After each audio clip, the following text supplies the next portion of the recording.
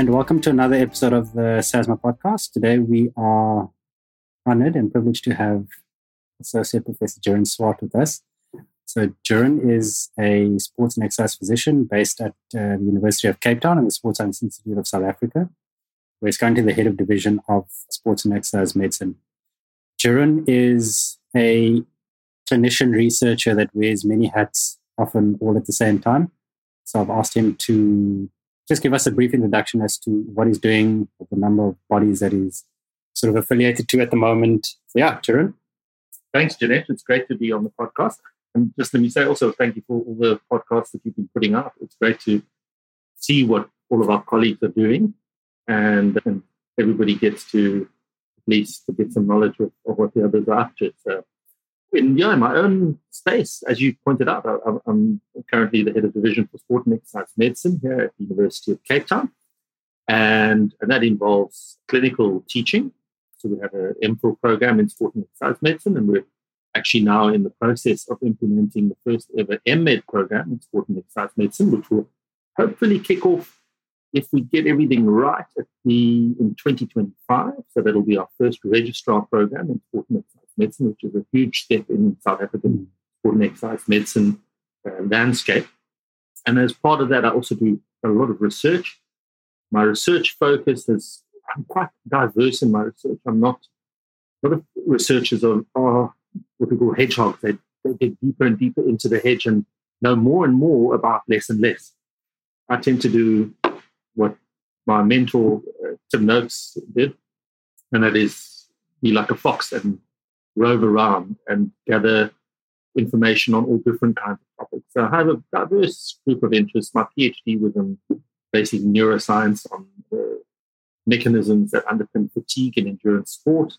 I've done a reasonable body of research in cycling biomechanics, lately mostly cycling physiology, so more pure physiology and performance-based research in cycling. And then there's injury research in high school sports, in various different disciplines of sport, and so on. So it's quite diverse, and I'm fascinated by research, and that takes up a good deal of my time. And then we have a thriving clinical practice. We have, at the moment, I think the largest privately run sport and exercise medicine clinic in the world. We have 10 full-time sports physicians. We look after UAE Team Emirates, all of their medical requirements, Western Province Rugby, all the way from under 19 to up to Stormers Rugby, the Two Oceans Marathon, Cape Town Spurs Football Club. So we've got a great medical practice which we've grown, and we started that in 2015, and you've been part of that growth. So you were with us for a number of years until you have gone and plowed your own fields. It's really been a great thing to build that together with the other people in the practice, and so that's a good part of my life. And then also at the moment, the performance director for UAE Team Emirates. I started as the medical director, but I just eventually got bored of doing COVID tests and asked them if I could please move over to performance. I've been involved in performance since 2003. I was the Olympic coach in 2012 in London for cycling for South Africa. And so it fit. And so I've been very happy there in the performance department. And that also takes up a fair amount of my time. So those are the main things that I'm involved in. And then a few others, anti-doping research as well as activities and so forth. So there's lots going on, but all fun stuff that I enjoy doing. And you were the medical director when UAE won the Tour de France in 2020 and 2021, eh? Correct, yes. And then it now moved on. Since then, they haven't won it. I'm not sure. Weird, eh? But no, it was 2 fantastic years. I mean, it came very quickly. I started with a team. They approached me in July 2018, and I was already involved with activities in October 2018, and then first full season was 2019.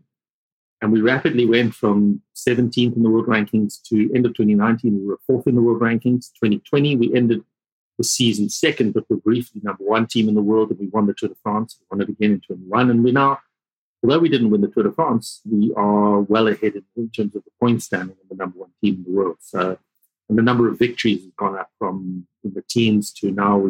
Last year we won, I think, 48 races, and I think we're well on track to win many more than that this year. So it's a steady progression in the same direction. And you guys have 4 doctors from the practice? Yes, correct. At the moment, 4 of our doctors from our practice here are part of the medical team, including Adrian Machuna, who took over from me as the medical director. And so we have a strong South African footprint in the medical team. And then we had John Wakefield, who's part of our performance team, and he's now moved over to Bora Hansgrohe.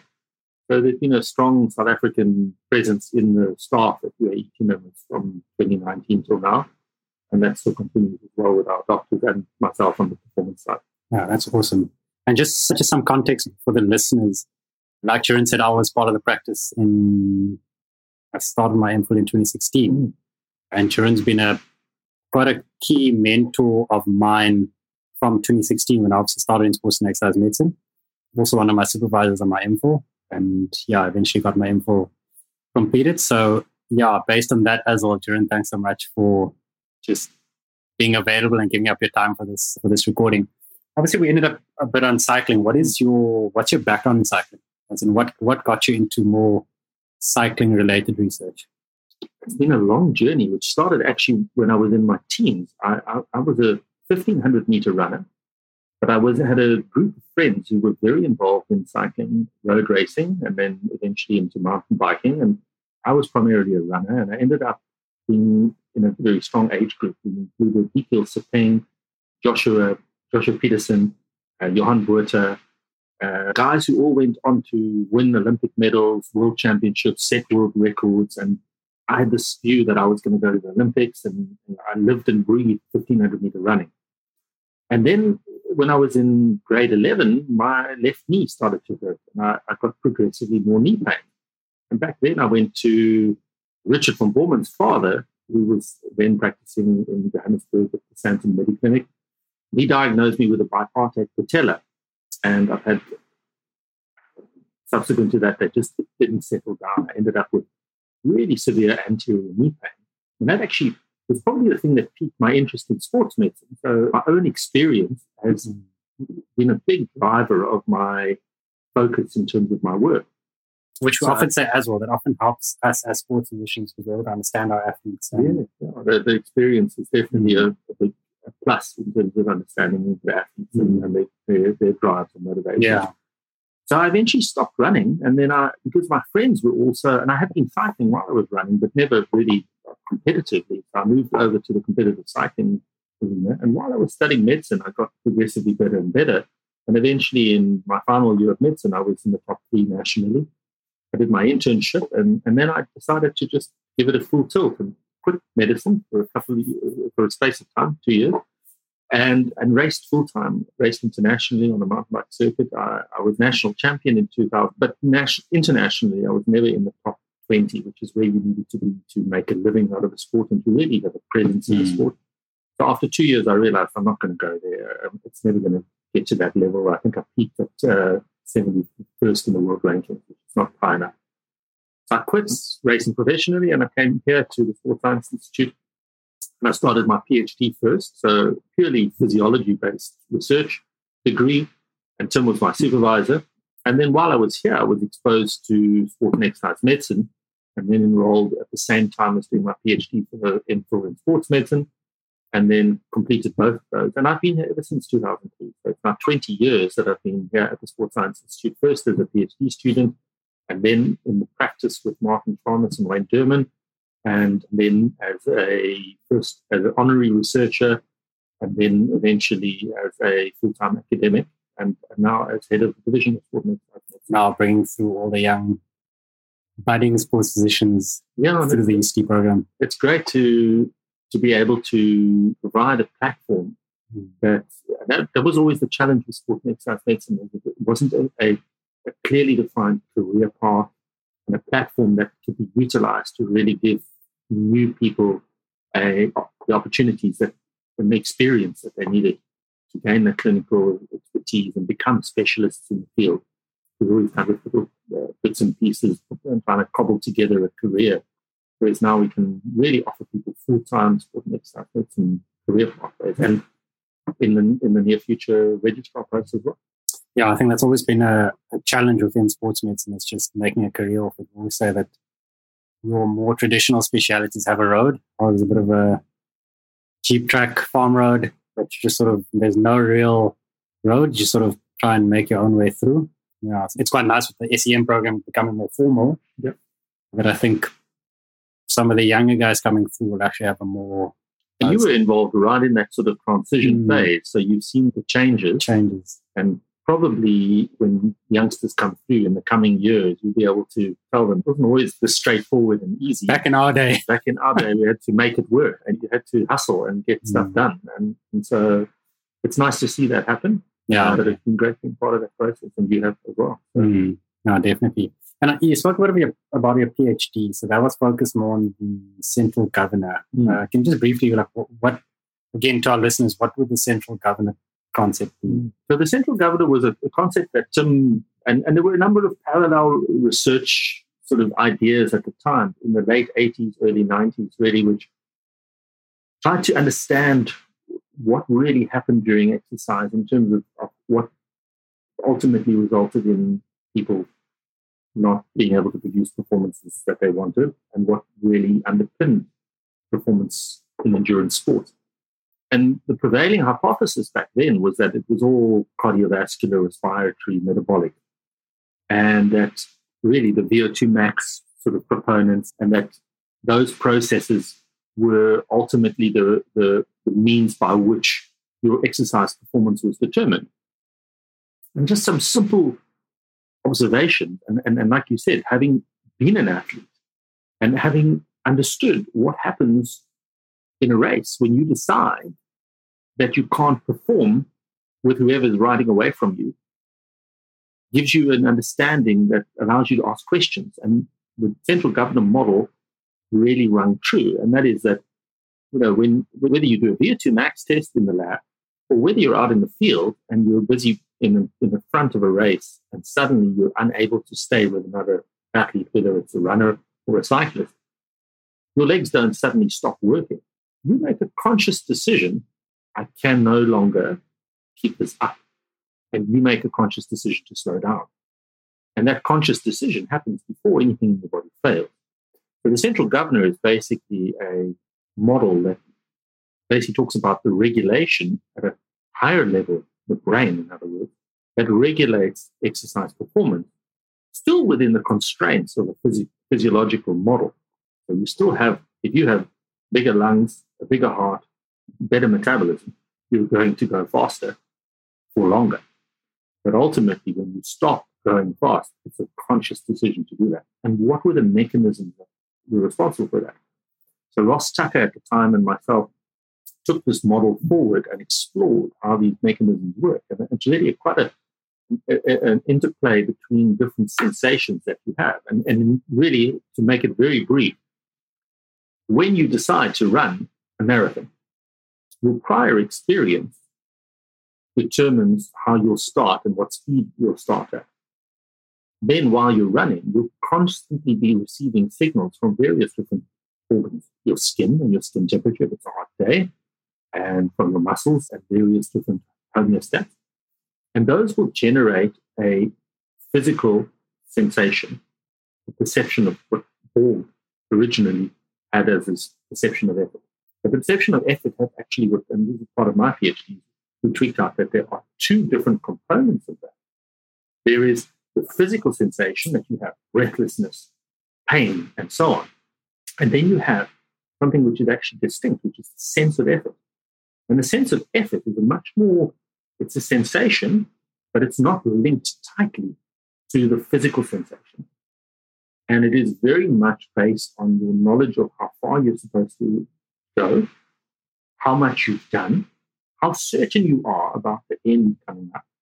And your brain uses a sense of effort to tell your consciousness to slow down. And so you have this interplay between your will, and so the motivation is one that drives you to go forward, and your sense of effort is the handbrake that's trying to slow you down. And the interplay between those two ultimately determines whether you decide to speed up, stay the same speed, or slow down, or to give up altogether.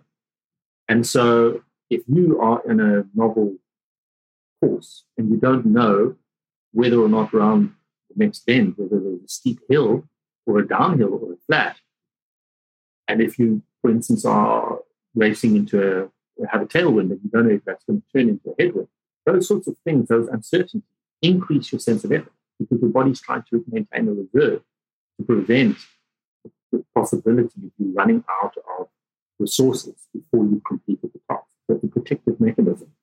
And so that knowledge and certainty are factors that affect it. And that's often, I've worked at the Oceans tent, I think 2 or 3 years, and that's often why you get those collapses over the finish line. Again, that's one of those perceptual cues that you're getting to the finish line. People push through their central governor, and when they get to the end, they just... Well, most of those collapses are orthostatic hypertension because the muscle pump mechanism is not, but some people push themselves and are able to continue exercise until past the finish line, and then when that drive is gone, then suddenly they are overwhelmed by the sense of fatigue and want to lie down. So, and that's why we see world records being set at the Olympics, for instance, because the motivation at an Olympic game is so much higher because of the prestige and the status associated with an Olympic medal. So that motivation is a big factor that drives them forward. And this will probably link to that paper that you did in 2010, one of your more cited papers, with the 28 cycling time trial. Yes, so that was with Dominic Mickelwright. We did a series of studies at that time, and my PhD, we did 2 trials as well. One of the most profound ones is we used amphetamines. So Romain Merzen and Bart Roelants were doing some studies with amphetamines as well. Bupropion is a substance they used, and we used methylphenidate, which is Ritalin, but we gave them a solid dose. And what happened was when we put people in the lab and we gave them amphetamine, they cycled for 32% longer at a 17% higher power output. And there was nothing physiological underpinning it. It was purely that the amphetamine gave them drive and motivation to continue when otherwise they would have stopped. And what sort of dose was the... We gave them 30 milligrams of methylphenidate. It's a solid dose. It's a good dose. And and Bart Roelants, for instance, they gave these subjects bupropion and they put them in a heat chamber. So 36 degrees Celsius, 90% humidity, and they made them do a 40-kilometer time trial. And they measured rectal temperature or core temperature. And I remember at one of the conferences, Bart was telling me that they had 2 guys with temperatures of 41.5 degrees Celsius core temperatures, where most people would basically stop pedaling. And that he would walk into the chamber and ask the subject, how are you feeling after having given them amphetamines? And they would say, fantastic, I'm having the best time trial of my life. And they felt great. And that's because those amphetamines give you the drive, but they also override many of those physical sensations. And that way, what we call afferent feedback, and the afferent feedback mechanisms are inhibited, which is why amphetamines are so dangerous. In terms of Tommy Simpson died on Mont Ventoux, and back then, cyclists were consuming 50, 75, 100 milligrams of amphetamines before a stage and during a stage. And they used that because it was performance enhancing.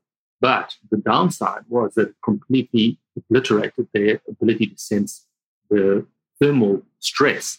And on that day, I think it was 50 degrees down in the valley. And Tom Simpson effectively developed exertional heat stroke, probably. It was never clear exactly what the cause of death was, but from the description, it sounds like exertional heat stroke, probably because he overrode thermoregulatory mechanisms by taking amphetamine. But that's the power of mind. So in effect, the brain controls your physical abilities, and there's normally a reserve. But you can actually override that reserve to the detriment of the individual, and that's why it's there. And I think that was a good illustration as to why stimulants are prohibited in sport. Yeah, absolutely. Because it overrides our natural... Yeah, definitely. And that is one of the wider stipulations in terms of whether a product must be prohibited. One is if it's performance enhancing, and the other one is if it's danger to the sport and stimulants of danger to the individual and stimulants of both. Yeah, definitely. And again, just on cycling, you did a case report with then the 2-time Tour de France winner, Chris Froome, if I'm not mistaken. Yes, so we did a study on Jan Ullrich back in 2006, and we did a lab study on Chris Froome in 2015. So both of them. And tell us a little bit about that. Just the process of that, of testing. The cyclists we know just have extreme VO2 maxes. They can, from an endurance point of view, they're almost in a class of their own. Yeah, so in both those, we didn't publish these physiological characteristics of Jan Ullrich, but Jan was widely considered to be the guy who would go on to win 7 Tour de France's or least 5 and hopefully beat Eddie Merckx's record. And in the end, he didn't. And one of the main reasons he didn't is because he developed a persistent knee injury. And he had an operation on his knee. He missed a couple of Tour de France's, and his knee problem kept on hampering. And he came to us, because he used to train in South Africa in Cape Town quite regularly. And he came to us with his physiotherapist at the time, David Cromer, and his manager, Rudy Pervenage, and asked us if there was anything that we could do to help him with his knee pain. And what we did is we did a complete battery of tests on him. We scanned his knee, we did an MRI, we brought him into the laboratory, we did a bunch of biomechanical assessments on him, including an analysis of his pedaling action and pedal right balance. And we looked at different cadences. And he was notorious for riding at a very low cadence. And what we finally found out was simply the low cadence that was causing his knee pain. And there was no other biomechanical factor. And what we did is we recommended that he rode at a very high cadence to reduce the forces, and he did exactly that. There's also a reason why he was always carrying excess muscle mass. So he was literally doing grinding resistance training on every bike ride. And he had gained at least 5 kilograms from off his Tour de France win. And he was always much heavier. Even though we did a DEXA scan on him, his body fat percentage wasn't high, he was over 80 kilograms. For a Tour de France potential winner, it was way too heavy. And so we got him to really just spin. He lost 7 or 8 kilograms that year from the time we saw him. His knee pain completely disappeared, and he was absolutely flying. He won the final time trial in the Giro d'Italia. And in fact, Ross and I were supposed to be embedded with the team at that year's Tour de France. Ross flew over to France. I flew over to France. And then Operation Puerto happened, and a whole bunch of many riders, including Jan Ulrich, were excluded from that year's Tour de France because of the Operation Puerto incident. We lost the opportunity to add further value to Jan's career. What was the Operation Puerto incident? So Operation Puerto was basically an investigation in Spain, and they managed to uncover records from one of Fuentes, who was then assisting athletes in blood doping, which is removing their own blood and then using that blood. And they linked that to many athletes in many different sporting codes at the time. So it was a very big event in anti-doping, and many athletes were excluded from sport as a result of that. So that put an end to that. And then the other one is 2015. So, I met Chris Froome after he won the Vuelta, and Chris went to school in St. John's in Johannesburg and always had a kind of presence in South Africa. He slowed a home back in South Africa back then. And Chris and I were on the Super Cycling show together. I had a regular segment on the Super Cycling show. And so we were backstage, and we just struck up a conversation and exchanged numbers and stayed in touch. And over the years, Chris and I ended up communicating at times when he had injuries. He would contact me and ask me for advice and so on. And then in 2015, he asked me if I would do the physiological testing on him. So I flew over to London, where we decided it was after the tour, and there wasn't enough time between the tour and the Vuelta for him to come to South Africa to our lab here in Cape Town. And there was no equivalent lab in Monaco. So we eventually identified that in GlaxoSmithKline laboratories in London, that they had all the equipment we needed. And so he flew in from Monaco, I flew in from Cape Town, fresh off the airplane, red eye, went to the lab, and we spent an entire day doing a whole battery of physiological tests on him. And was there a reason that sort of he requested the... Yeah, so it was interesting. His wins and the fact that he had been relatively obscure before he became Vuelta champion prompted a lot of people to question his physiological attributes. And I was quite vocal on social media at the time, just because I'd analyzed the data and the numbers and said, look, these are well within normal. Yes, he's probably got a VO2 max in the 80s. And that is, there have been many athletes described with VO2 maxes in the 80s and 90s. And all of these numbers are compatible. People were saying he's extraterrestrial, this is not human, the efforts that he's doing. But the efforts that he was doing in the races were, as far as I was concerned, completely compatible with normal physiology. And so we went and did all these tests on him, and we showed that he had some unique attributes. He has a high VO2 max. So it's calculated VO2 max of his race weight, because he had gained 2 kilos since the tour, with 88 milliliters of oxygen per kilogram body mass per minute. And that's high. But what was interesting was that most of the studies show an inverse relationship with economy. So economy is your oxygen cost per unit watt. So how much of the energy that you are using in your body is converted into actual energy that moves the bicycle. And so there's an inverse relationship between VO2 max and economy, and it still hasn't been understood exactly why, but people with a lower VO2 max tend to have a higher economy and vice versa. And Chris is one of the unusual characteristics of having a very high VO2 max and a very high economy. And that puts him in a unique category. And moreover, normally economy decreases in the heat. His economy remained unchanged, in fact, slightly improved in the heat when we put him in the heat chamber. So he was very physiologically efficient in the heat, and the Tour de France normally happens in July, and it typically happens in very hot days. And so he had a high VO2 max, a very high ability to produce high power outputs for 5 to 10 minute durations, plus a high economy, which meant faster recovery or less utilization of the resources, and the ability to perform in the heat. And the combination of all three of those was one of the factors, obviously, that led to him winning those 4 Tour de France.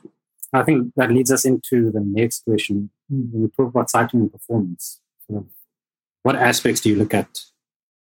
Cycling performance, I think, if you look at sports in general, I mean, cycling has really evolved a lot in terms of the science that's involved in training and performance. The 80s and 90s, if you compare what's being done now to the different universes.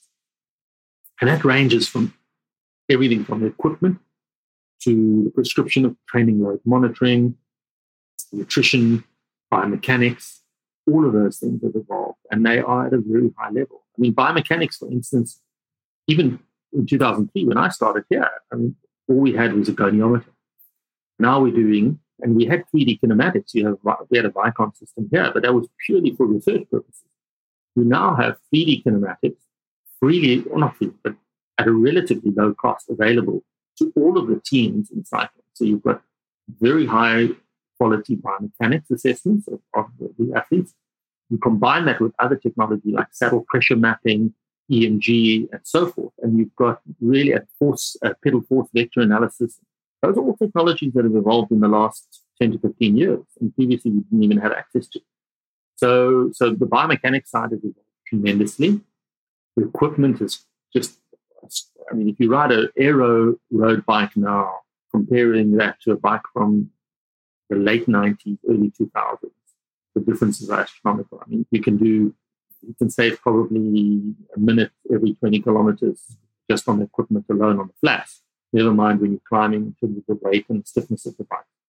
So the technology there has improved. Nutrition has really advanced in leaps and bounds, and all of our riders have periodized nutrition. So they have a program that is based on their training. So the training loads are accessible by our chief nutritionist, who then changes their macronutrient consumption of the menu that all the riders have.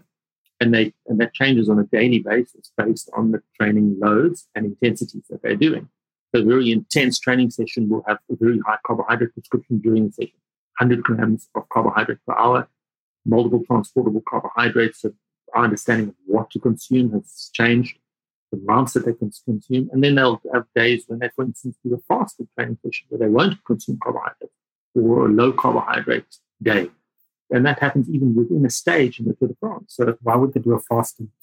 To stimulate fat oxidation. So fasted training has numerous beneficial effects. Mitochondrial biogenesis, intramuscular triglyceride storage improves, and metabolism of fatty acids improves. So there are multiple benefits to doing fasted training sessions. And then there are benefits to doing very high carbohydrate consumption, moderate intensity. So my colleague Inigo San Milan, his Zone 2 training, which is below the first lactate turn point, so about 1.5 to 1.75 millimolar lactate concentration, has another benefit. So you're going through very high rates of carbohydrate oxidation and stimulating, again, mitochondrial biogenesis, enzyme production, and improving the metabolism of the rider. So we basically are able to train the riders to have very high rates of fat oxidation, so they can use an unlimited source of fuel, very high rates of carbohydrate oxidation, so they don't have to use it glycolytically, and thereby improve effectively the size of the fuel tank. And then combine that with other training methods to improve peak performance, including altitude training, high intensity interval training, and so on. We monitor the athletes. So monitoring, we're doing internal load monitoring with Training Peaks, and actually some novel Kobi Vermeer, who's from Ghent University, just finished his PhD. He's working closely with us now on monitoring techniques. His entire PhD was on training load monitoring and novel methods. So we're doing that. We're doing external load. That's the external load metrics. Internal load metrics, we're looking at nocturnal heart rate variability and resting heart rate. We do the submaximal fatigue test, which is a derivative of our Lambert submaximal cycling test, which we developed here with Rob Lamberts. And we do basically 4 to 6 weeks of blood analysis. At altitude training camps, we're doing every fourth day, we're doing blood analysis, looking at a variety of markers to monitor training load, which is very important to control at altitude, and those sorts of things. So there are a huge number of different scientific aspects to the performance side that we implement to get the best. And how often are you guys doing, you obviously mentioned the saddle pressures and... So when the riders arrive at the training camp in December, which we typically have in Alicante, Spain, because of the access to good training loads, good weather, our biomechanist will arrive there, and David Herrera and his team, actually a team of guys, and every rider will have their bike, both road bike and time trial bike, assessed. They'll bring 3D kinematic saddle pressure mapping and force vector analysis equipment. And then after that, during the year, there'll be refinements, particularly for the time trial riders. They'll go to the track and we'll do velodrome testing. That's where we refine the position of the bike and make sure that we get the lowest drag coefficient, which is a predicted drag coefficient, but based on the relationship between power and speed. And there we're doing things like changing gross things, dropping the handlebar by a centimeter and a half, changing skin, different equipment, basically, as well as the position. And then from there, they'll go to the wind tunnel. And in the wind tunnel, we'll do very specific things. We're testing different skin suits at different speeds, testing a different hand position, testing different helmets, and those kinds of aspects. And that whole process is an evolution that takes place across each year. And we gradually refine the position of the rider to optimize that. I think Adrian mentioned on one of the previous episodes, cycling is just man and machine. It is, yeah. Which makes it so unique. It's melding the man and the machine to a single cohesive unit is the maximum performance. Yeah. Now, just jumping off from cycling, we've done some work with Dr. Smedima, who was on our previous episode. And you guys were looking at cardiac evaluations and sort of the habitual load athletes. Can you just tell us a little bit about that? Yeah, so that's a project that JP and I envisaged, where it's actually got, in the future, we'll have a number of different components. It's for the SA athlete heart study. And the first part of that is where we took 50 habitual high volume athletes, people who've done 10 comrades marathons and similar, mostly runners, but also cyclists, people who've done every single Cape Epic, for instance, and so forth. And each of those individuals has undergone the most comprehensive cardiovascular assessment that any athlete has undergone in research. And basically that is composed of a full history and clinical examination. They then undergo a resting and stress echocardiogram, not ECG, electrocardiogram, but to exhaustion, so maximal ECG stress test. Then a resting echocardiogram, but using Philips device and software to map the left and right atria, so the volumes and the booster functions and strain on the left and right atria. Then each athlete undergoes a full cardiac MRI with gadolinium contrast, and using Marco Gotto's group in Vrije Universiteit Amsterdam developed a technique, the MRI sequencing, to be able to map both the atria and ventricles. And we're not only mapping scar in the atria and ventricular gadolinium enhancement, so the scarring in the ventricles, but also looking at the atrial function in terms of the booster function, strain, and so forth, and volume. So these athletes are really being assessed cardiovascularly from top to toe, and those results are busy being written up. So, what is the hypothesis around this? Why? So we know that athletes who do those kinds of volumes they lose some of the benefits. So if you take a couch potato and you go from doing no exercise to going to doing four exercise sessions of 45 minutes to an hour each week at a moderate intensity, you reduce your overall mortality risk and cardiovascular mortality risk by between a third and a half. So it's a substantial reduction in risk. those athletes at the far right of the curve that exercise 7 days a week, they do very high volumes of training, they have an uptick again. And the Copenhagen Heart Study showed that, and a number of other studies have subsequently also shown the same, where the mortality risk, and specifically the cardiovascular mortality risk, goes up again. So the odds ratio increases again. And they don't lose all the benefit, but they lose a substantial amount of it. And previous studies have shown increased rates of atrial scarring and ventricular scarring in athletes who, and particularly athletes who have very high peak systolic blood pressures, who do particularly Ironman races, who do have very, very specific characteristics that of those athletes that suggest that their very high loads on the ventricular atria has an adverse effect on them. And how that evolves over time and develops and how it presents is really what we're trying to understand. So we're looking at which of the athletes have those characteristics, what are unique to them, what is different about those athletes.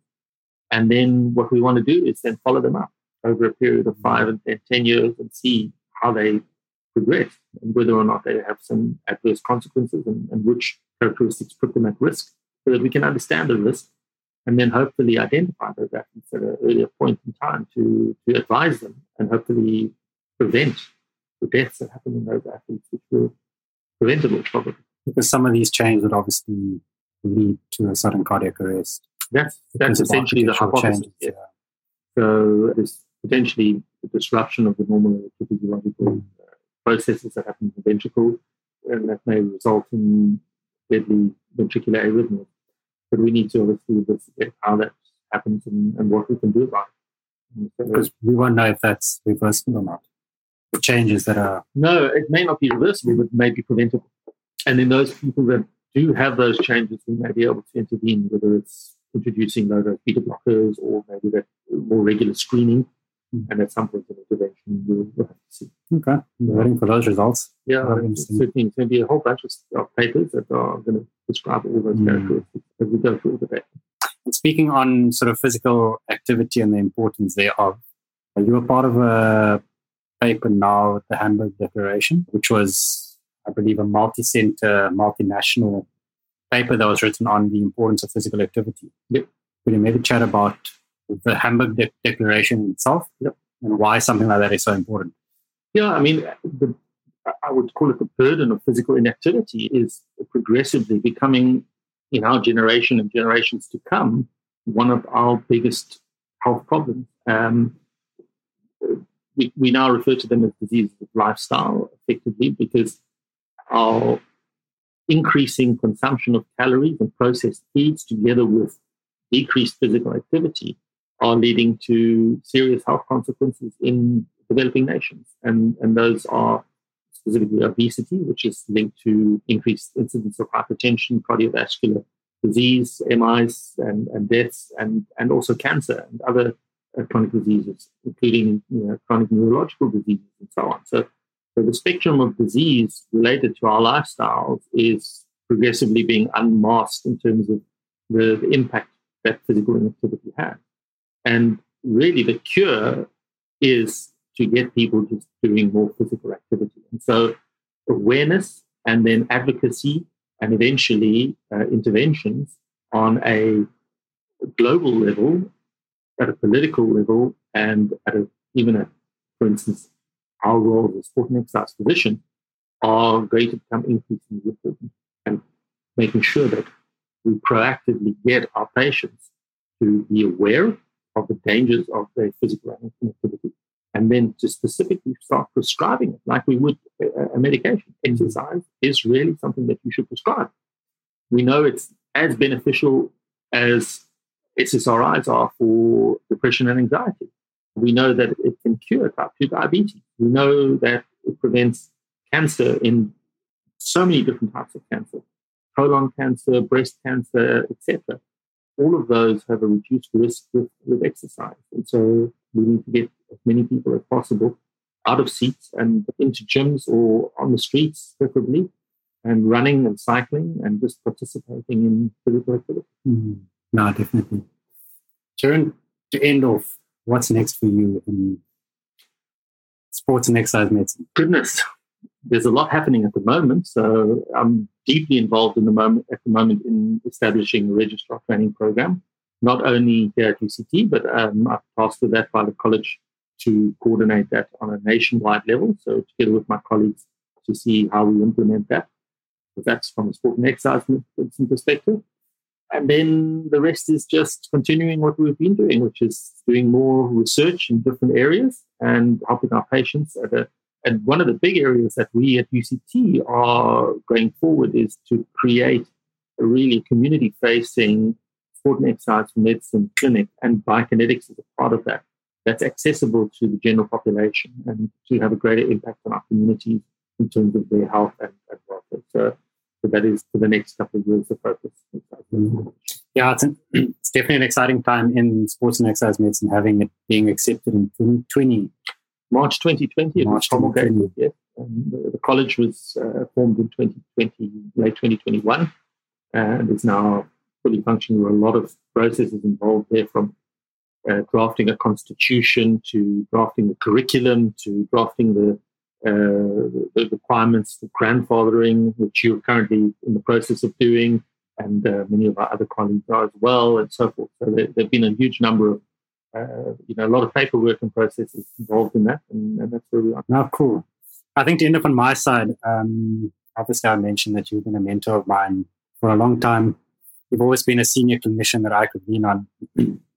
And I think for our listeners, specifically for those sort of coming through the master's program and getting into sports and exercise medicine, I think it's just important to always have that senior figure, that or mentor type person, specifically in something like sports medicine that doesn't quite have like we mentioned earlier, a nice clear-cut pathway.